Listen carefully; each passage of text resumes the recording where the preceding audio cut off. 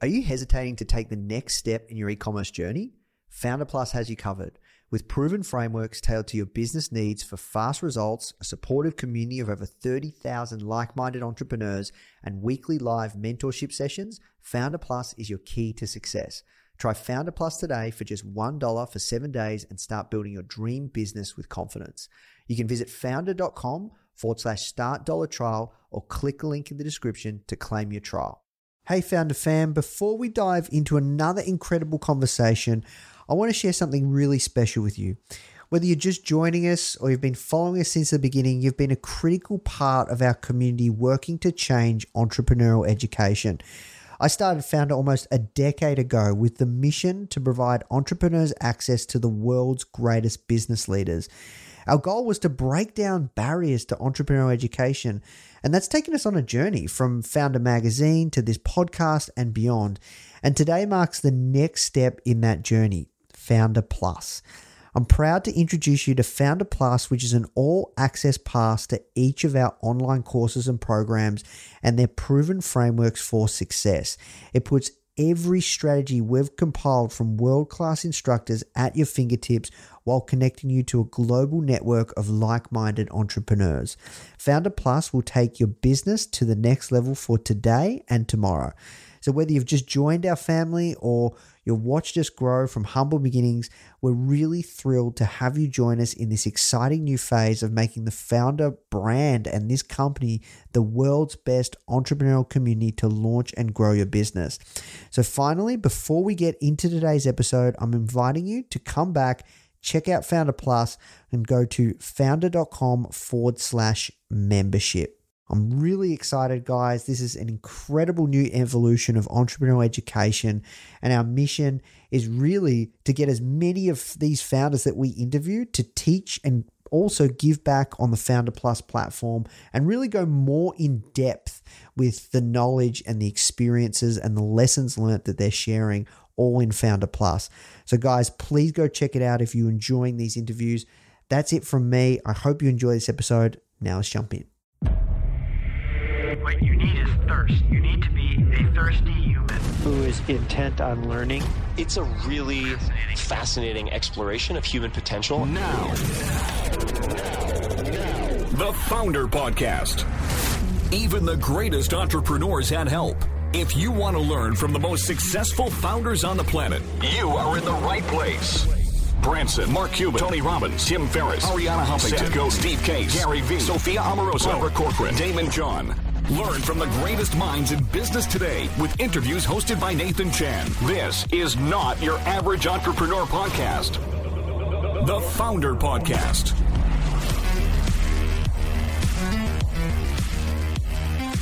Hey guys, and welcome back to a very special episode of the Founder Podcast. Today, instead of listening to one guest, you're going to hear from multiple renowned founders about a specific challenge that we all face on our entrepreneurial journey.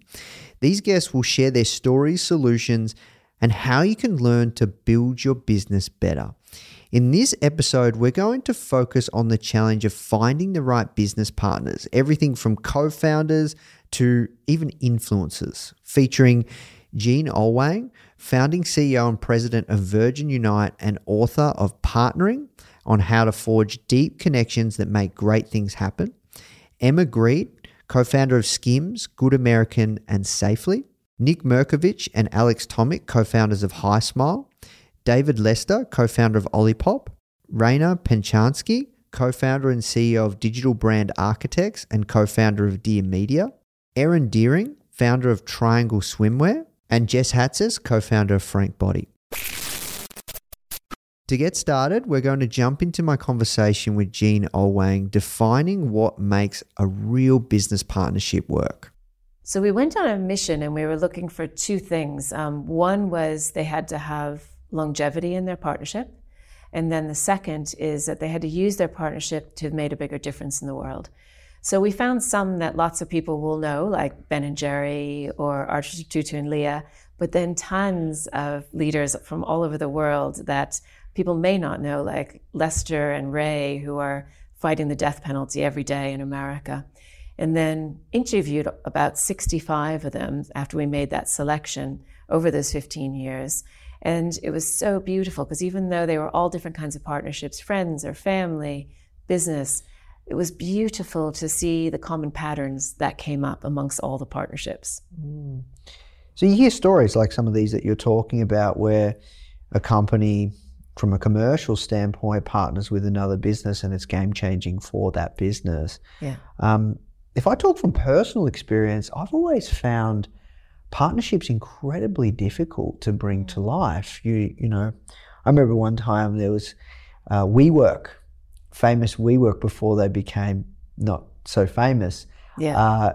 They wanted to do a big partnership with us, and you know, we were going to get the magazine digitally and, you know, as a gift to every single member, and they had, you know, well over like 50, 100,000 plus members all around the world. And it was when they raised a ton of money, they didn't have the bad press and all the stuff, the crazy stuff that happened next. And they were doing a lot of acquisitions, all sorts of things. And I remember I was talking to them and we were going up and back and they wanted to test it out and this and that. And it just never ended up going anywhere. And that seems for me personally, when we try and do partnerships with other like-minded businesses that perhaps have a similar mission to us in terms of supporting entrepreneurs or facilitating their growth in some way, shape or form, it just never comes to life.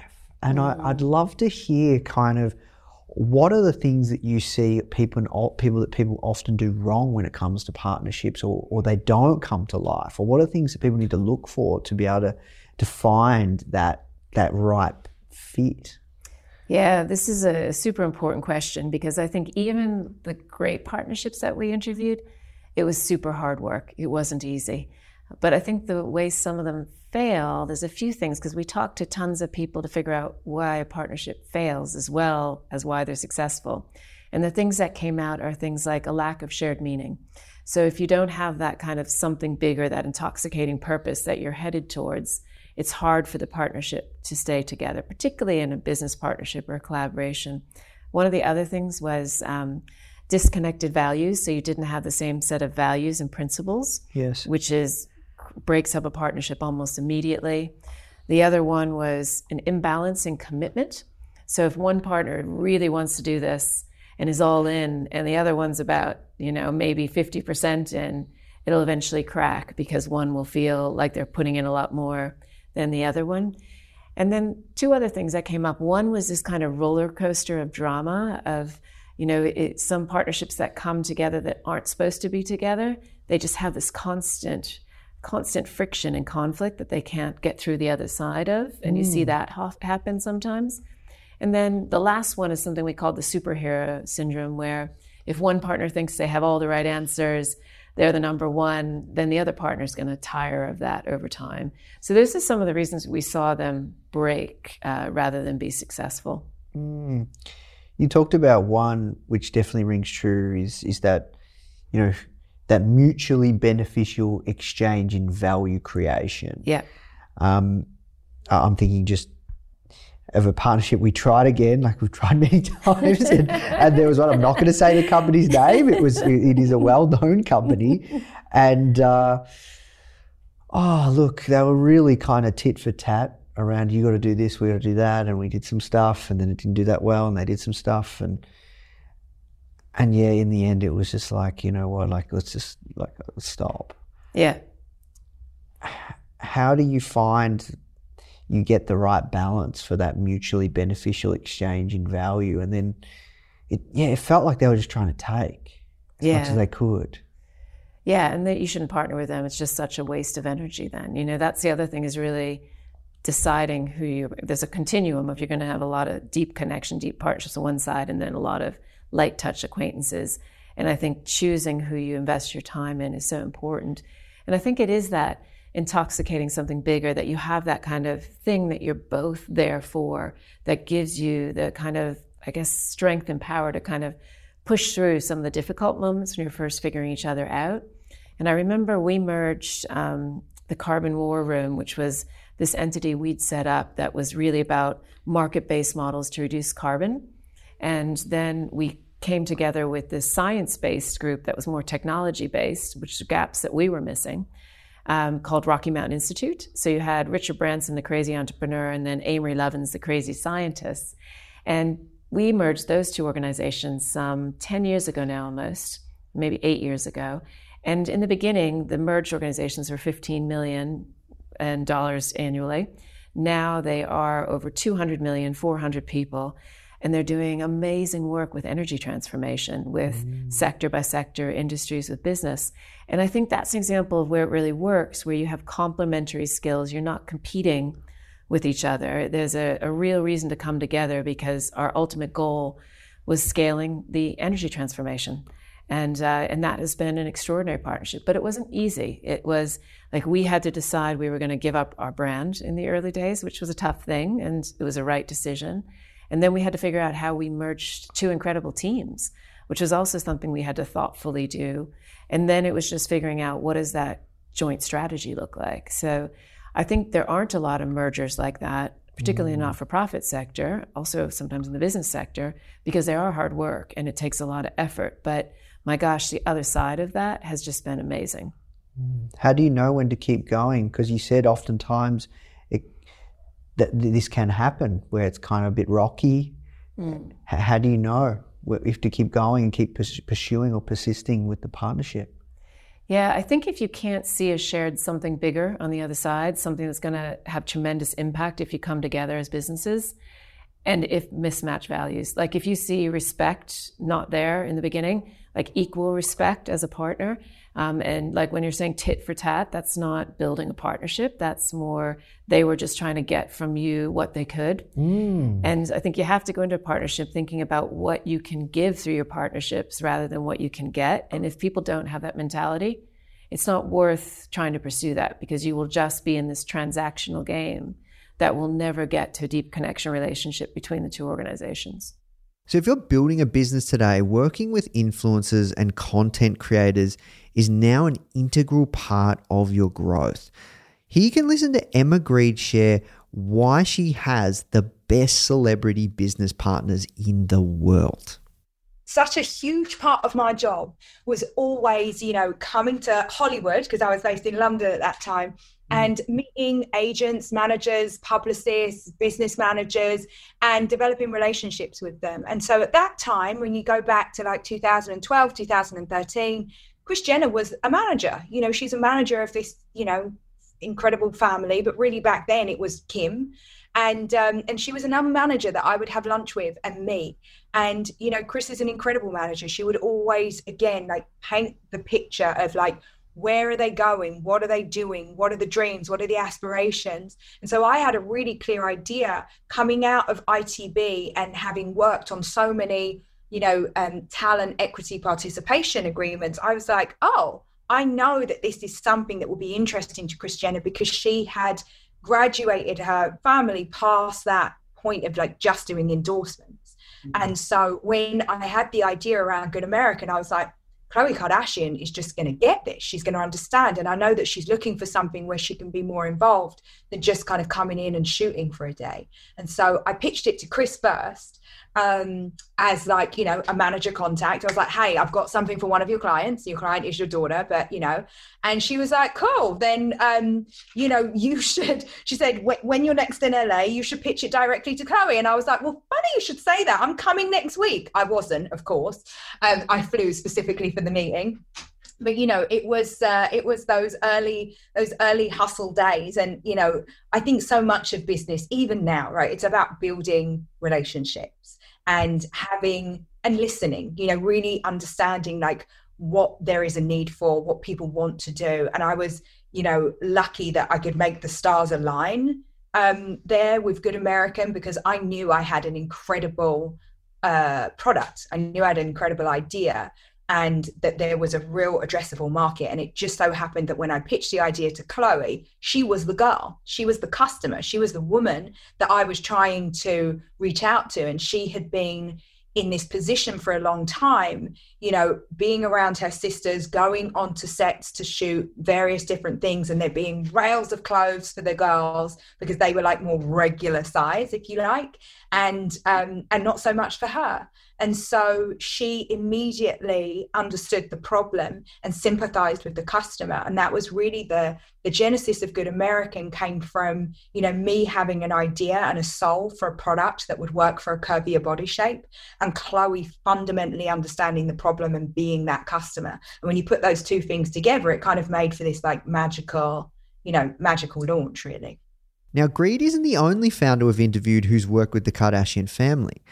HiSmile co-founders Nick and Alex built their Smile Care brand from scratch through word-of-mouth influence by celebrities like Kim Kardashian. I asked them about their seemingly overnight success story and how they've developed their influencer partnerships.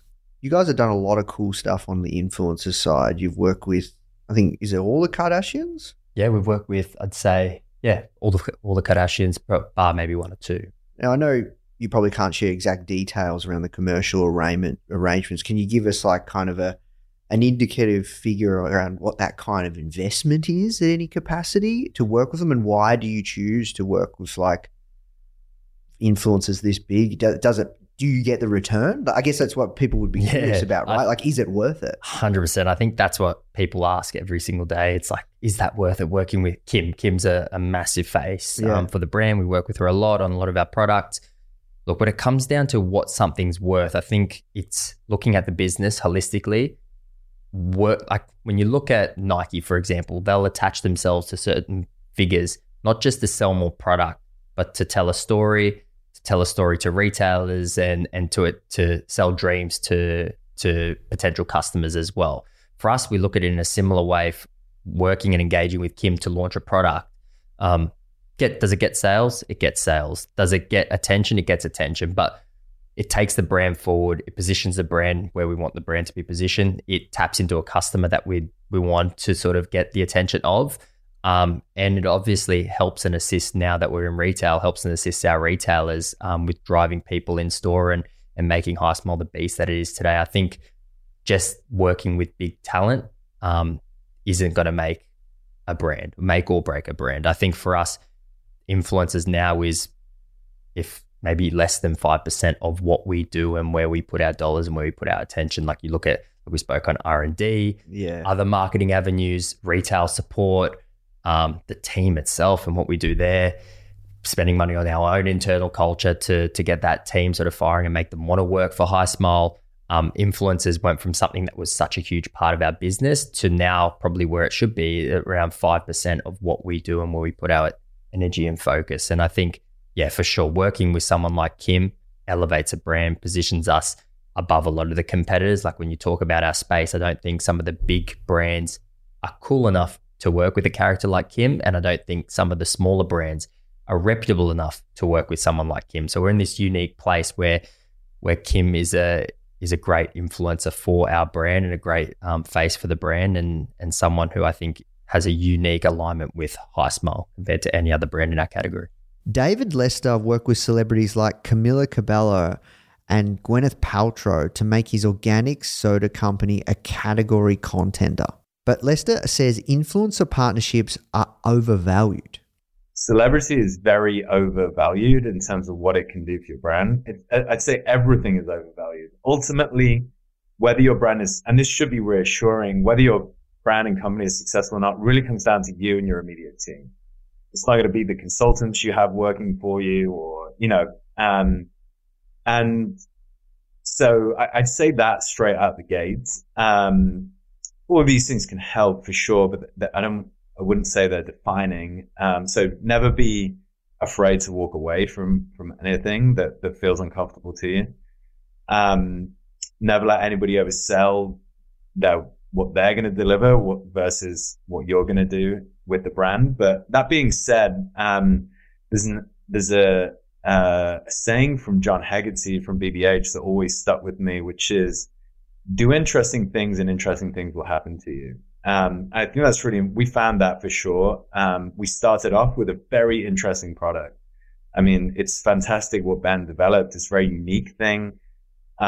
We saw value in that. We held the value in that, and saw the value in ourselves as we went to market with humility. And other people were attracted to what we were doing because it was interesting, So everything from the Minions partnership that we did came at us organically. We have people reaching out a lot. When Universal reached out to us, the Minions, we said to them, look, this would be great, but you realize we're a small company. Like, we're not Coke.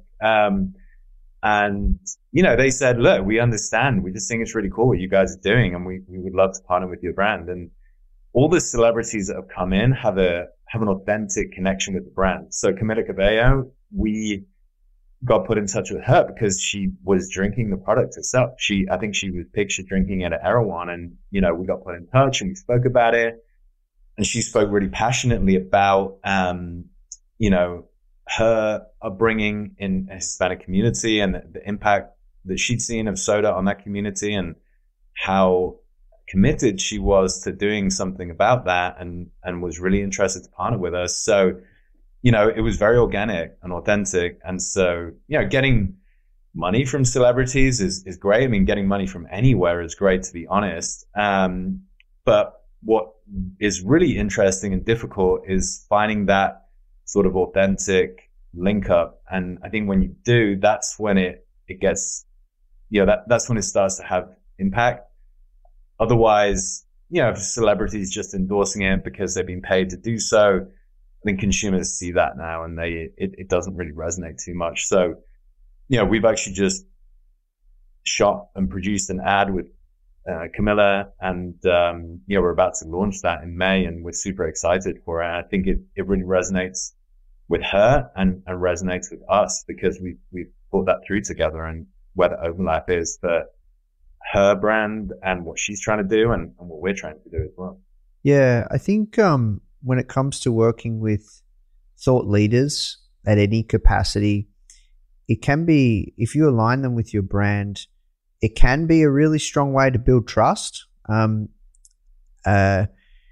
even from a consumer's mind, from association, even if it is paid or not.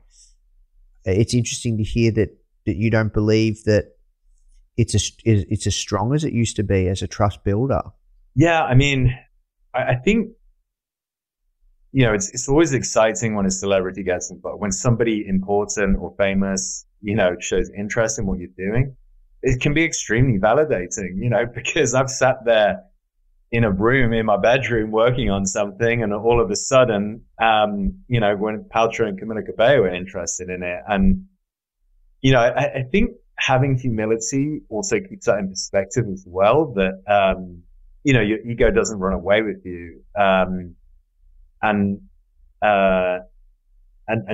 Really I could count on one hand, I think, the times that celebrities have really materially impacted the trajectory of a brand's growth. And it's a difficult thing to pull off, majority of instances, the celebrity partnership really doesn't do too much at all. So one of the areas that we found, we started on Instagram when we launched. That was about 5 years ago, and Instagram was huge for us. And we just built a community of people that, really loved the product and just organically shared around it. And now TikTok is massive for us. And, we have a platform that allows our consumers to get paid for sharing about the brand, organically. We partner again with people pretty authentically around what we're doing. And I think it's an easy brand, in that space, because people genuinely are constantly telling me, this product really solves a problem for me, and so they can talk about it. I think beverage as a category is an interesting one. It's quite sticky, and soda is so emotionally resonant for people that, there's a lot of cultural references to talk about with it, which as a marketer makes it a really, really interesting category to be in. It gets harder dependent on the category that you're in and the brand. If we're in a more commoditized space, that gets trickier. But, Coke, Pepsi are some of the most iconic brands in consumer goods. Soda is one of the most highly engaged categories. So we really aim to leverage that, to our advantage. Hey guys, I hope you're enjoying this episode and learning a ton. As you know, in this series, we interview some of the greatest founders of our generation to find out how they did it. However, if you're thinking of starting your own business and you want to hear from some incredible stories from everyday people like you or I who are actually in the trenches, only been building their business for maybe 1 year or 2 years, like that are building right now and they're really in the early stages, but they're getting success, you should come and check out our new podcast, From Zero to Founder, hosted by our community manager, Molly Flynn. These are in the trenches stories from our very own successful students that have gone through some of our programs. People just like you who are deep within the process of building their very own successful business. These are the founders of tomorrow. You can find the From Zero to Founder podcast on all platforms. And remember, it's founder without the E. All right, now let's jump in the show. Raina Penchansky's company has nurtured more than 200 prominent social media influencers, including Olivia Ponton, Patrick Starr, Amy Song, and Clee Shearer, and Joanna Teplin of The Home Edit. And I asked her about the state of influencer marketing right now. Our business continues to grow year over year, which is obviously, knock on wood. I'm knocking on wood. Which is amazing. And I don't think that there's any, we all see the stats in terms of the percentage of Gen Z that want to be influencers is staggering. I think the last stat I saw was 82%. So the industry is not going anywhere. I think that because there are so many people though in the industry and people who want to do it, you have to really have a very strong point of view. I think it's going to create a lot of niche industries. You sort of see that on TikTok with clean talk or gardening talk or, sort of things that are very niche, but are obviously, incredible, create incredible content and really good businesses around them. But it's all about sort of this community and how you're engaging with this community. Whereas it used to be that influencers were these massive sort of lifestyle creators and they checked every box in terms of the kind of content they were creating. And now you're seeing just sort of the nicheification, I think, of content and of influencers. Brands, believe it or not, brands' budgets are still small as it relates to what they're spending, on influencers. So I think, there's only room to grow there. I think one of the things that we recently started to focus on at TBA is, in addition, obviously, to, our creators who are incredible and are really diversified in terms of what their revenue streams look like, but also adding on a layer of user-generated content and being able to sort of work with brands on figuring out a sort of different layer of content that's more of just sort of evergreen content that isn't necessarily personality driven. So I just think the future is going to be, we're all on our phones and we're all on these platforms essentially 24/7. So that's where the eyeballs are. And it's going to be a race to figure out how to get someone's attention and then the sort of layers of that attention.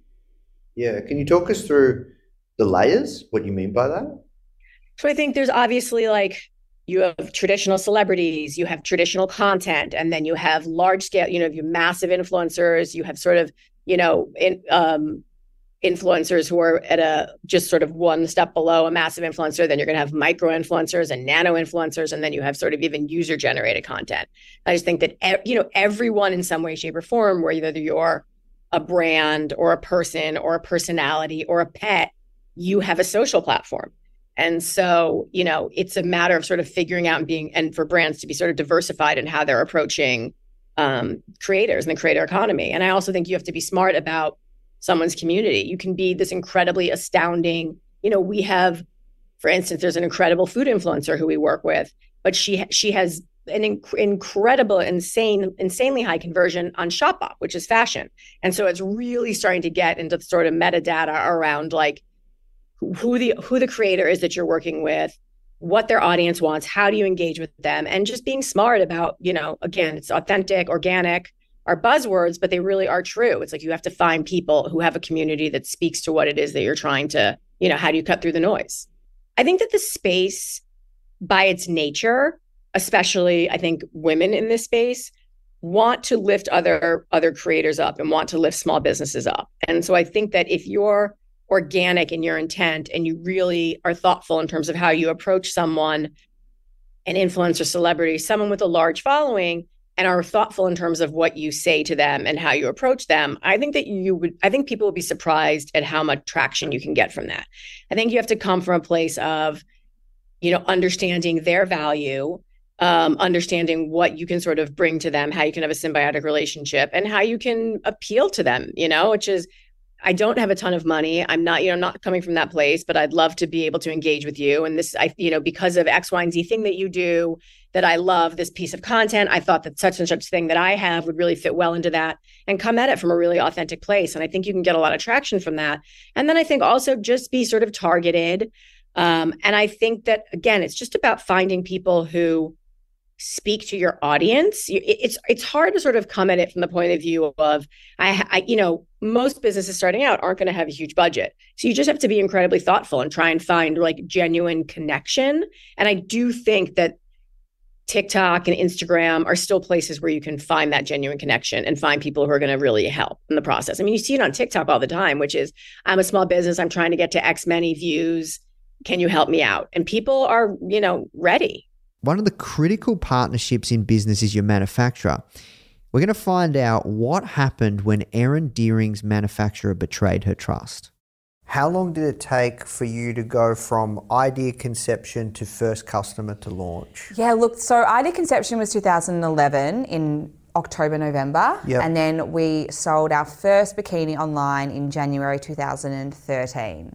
Yeah, okay, so it would have been, it was a while. Yeah. It didn't feel like that. I think there was that first half of 2012 when we were in Melbourne, that was just getting ready to move. And so that was exciting and there was so much potential. And then when that second half of 2012 was incredibly stressful because we'd given everything up. We were in Hong Kong, we were flat broke. We didn't even have money to go back home and we knew we couldn't go back home. We had to try everything to get this, brand to launch.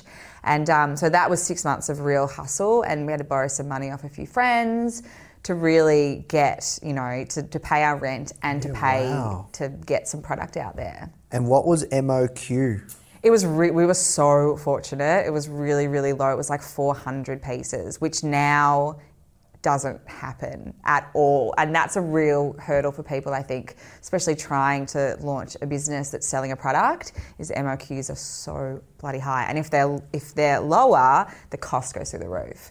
So we were really, really lucky. We'd found an amazing manufacturer in China. We went to trade shows in the start and just sampled with a few, found a really good one. They ended up completely screwing us, but that's another story. Oh, let's hear that. Yeah. Let's hear that. Yeah, tell us about that. What happened? Well, they copied us and they started making our products on the side and selling them in China and tried to register our name in China.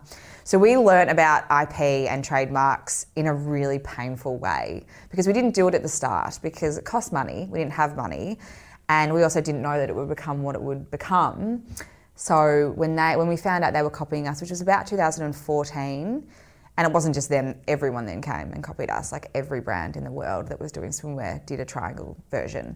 But they were the worst. They were trying to claim our brand and they did a mimic website and it was pretty tough. It was pretty stressful, but we learnt a lot through it and we really just we got our name trademarked in every other place we could, and I can't even recall if we did in China in the end, but they did eventually go away, and that was just through us just, I guess at the end of the day, just ignoring them and focusing on innovating and making better product and moving to another manufacturer as well. But that was stressful. We lost all our product because we left them and they wouldn't give us any of our swimwear, so we had a good month or so where we didn't have any bikinis to sell and we were still selling them online because we didn't really know if we'd get it back or not, and it was there were some real pain points there. It's actually a good one because this is common, right? Yes. Like you have a hot product,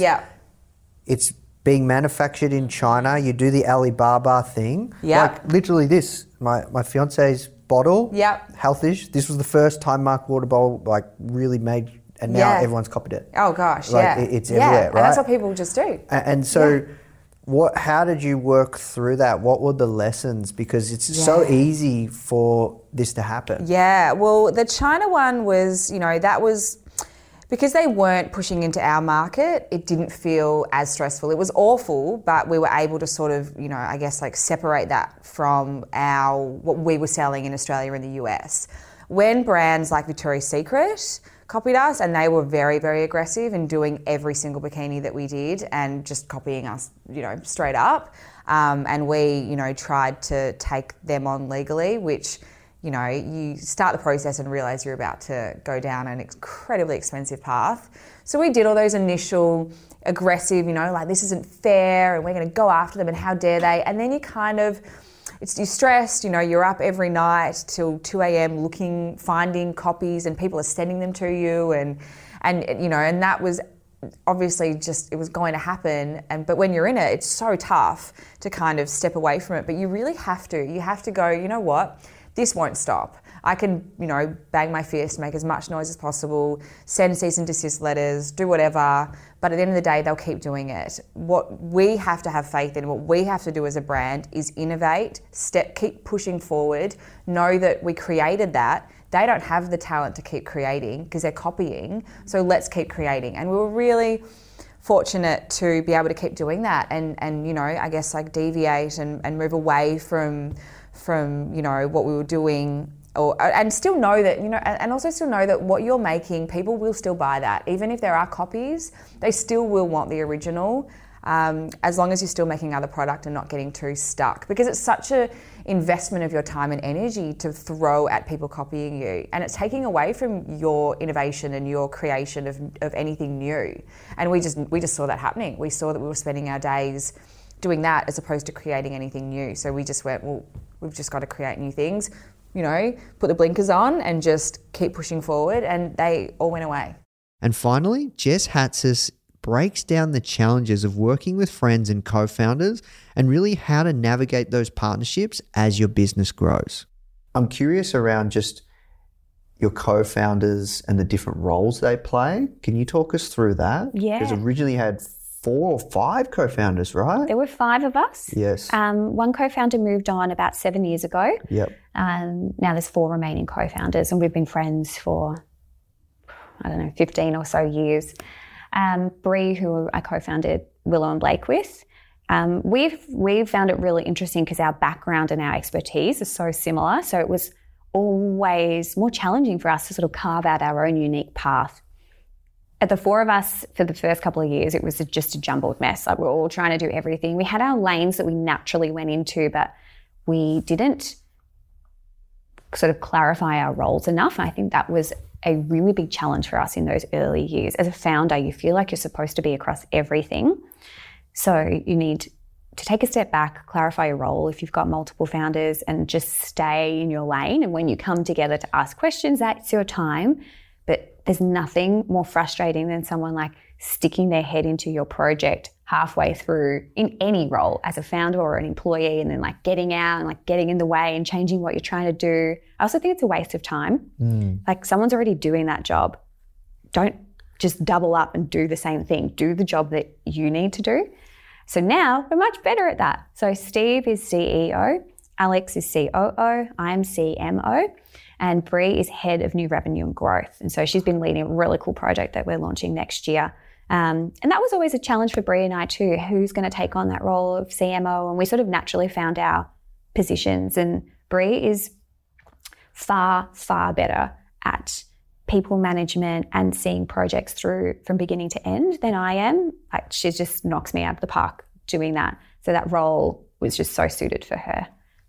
So yeah, we finally found our way, and we just come together in a founder catch up each week, and that's when we use our time to sort of cross over and work on projects. Yep. So what was your role in the original days, and how have the roles changed? We didn't have titles. So no titles, and we did everything. So every component you could think of that falls into the remit of marketing, myself, Bree and Eri did, and we just did all of it together, because in those days it was a volume game. Yeah. So we managed all the PR, we did all of the community service and the community management and customer service. We did all of the influencer posting, like sending out product and all the communication, all of the content creation, emails. You just don't stop working until we brought on our first employee. and they started to do the customer service, and then we brought on the next person and they took PR off our hands. And it was about 2 or 3 years in, I put my hand up and said I'd really like to take on a formalised role as creative director. Yes. And I did that role for a portion of time. We had an external employee come in and she took on the CMO role, so none of the founders were doing it. Yes. Because we didn't feel that we had that expertise at that time.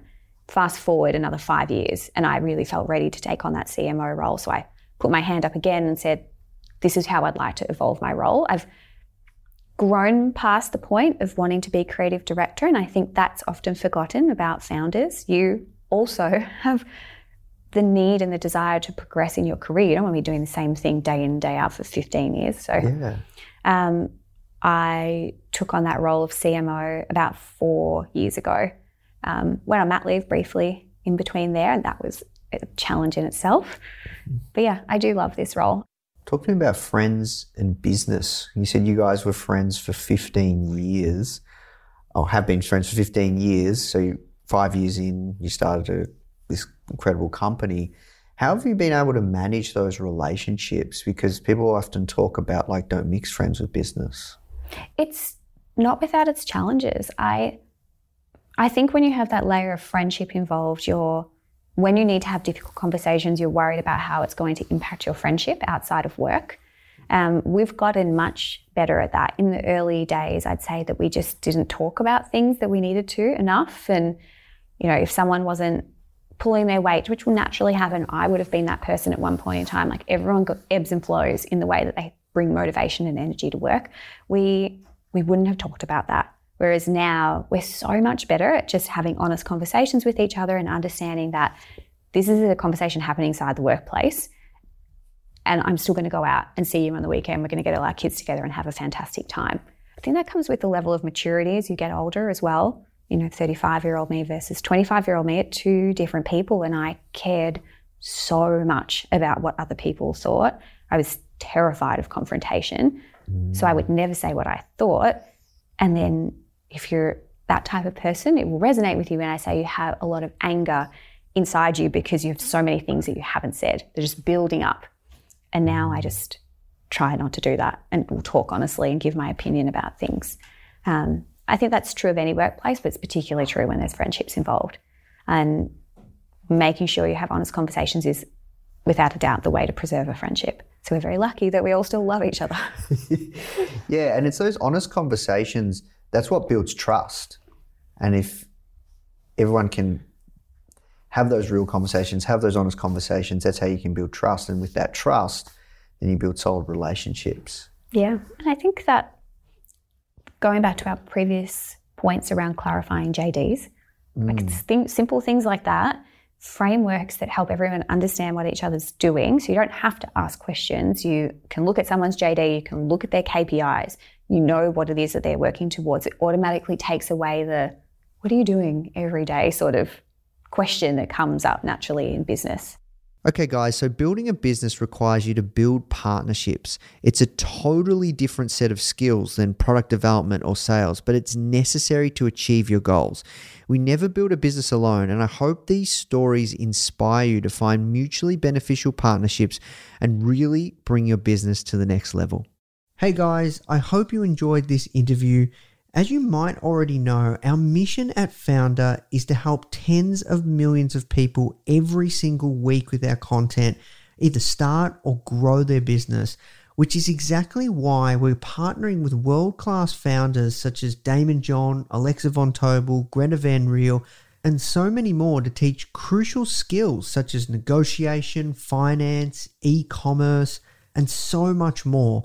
So if you'd like to get access to these free exclusive trainings, please go to foundr.com/free. These are 100%. We go super in depth on teaching a particular topic, and I know that you're going to love them if you enjoy this podcast. So just go to foundr.com/free. All right, guys, I'll see you in the next episode.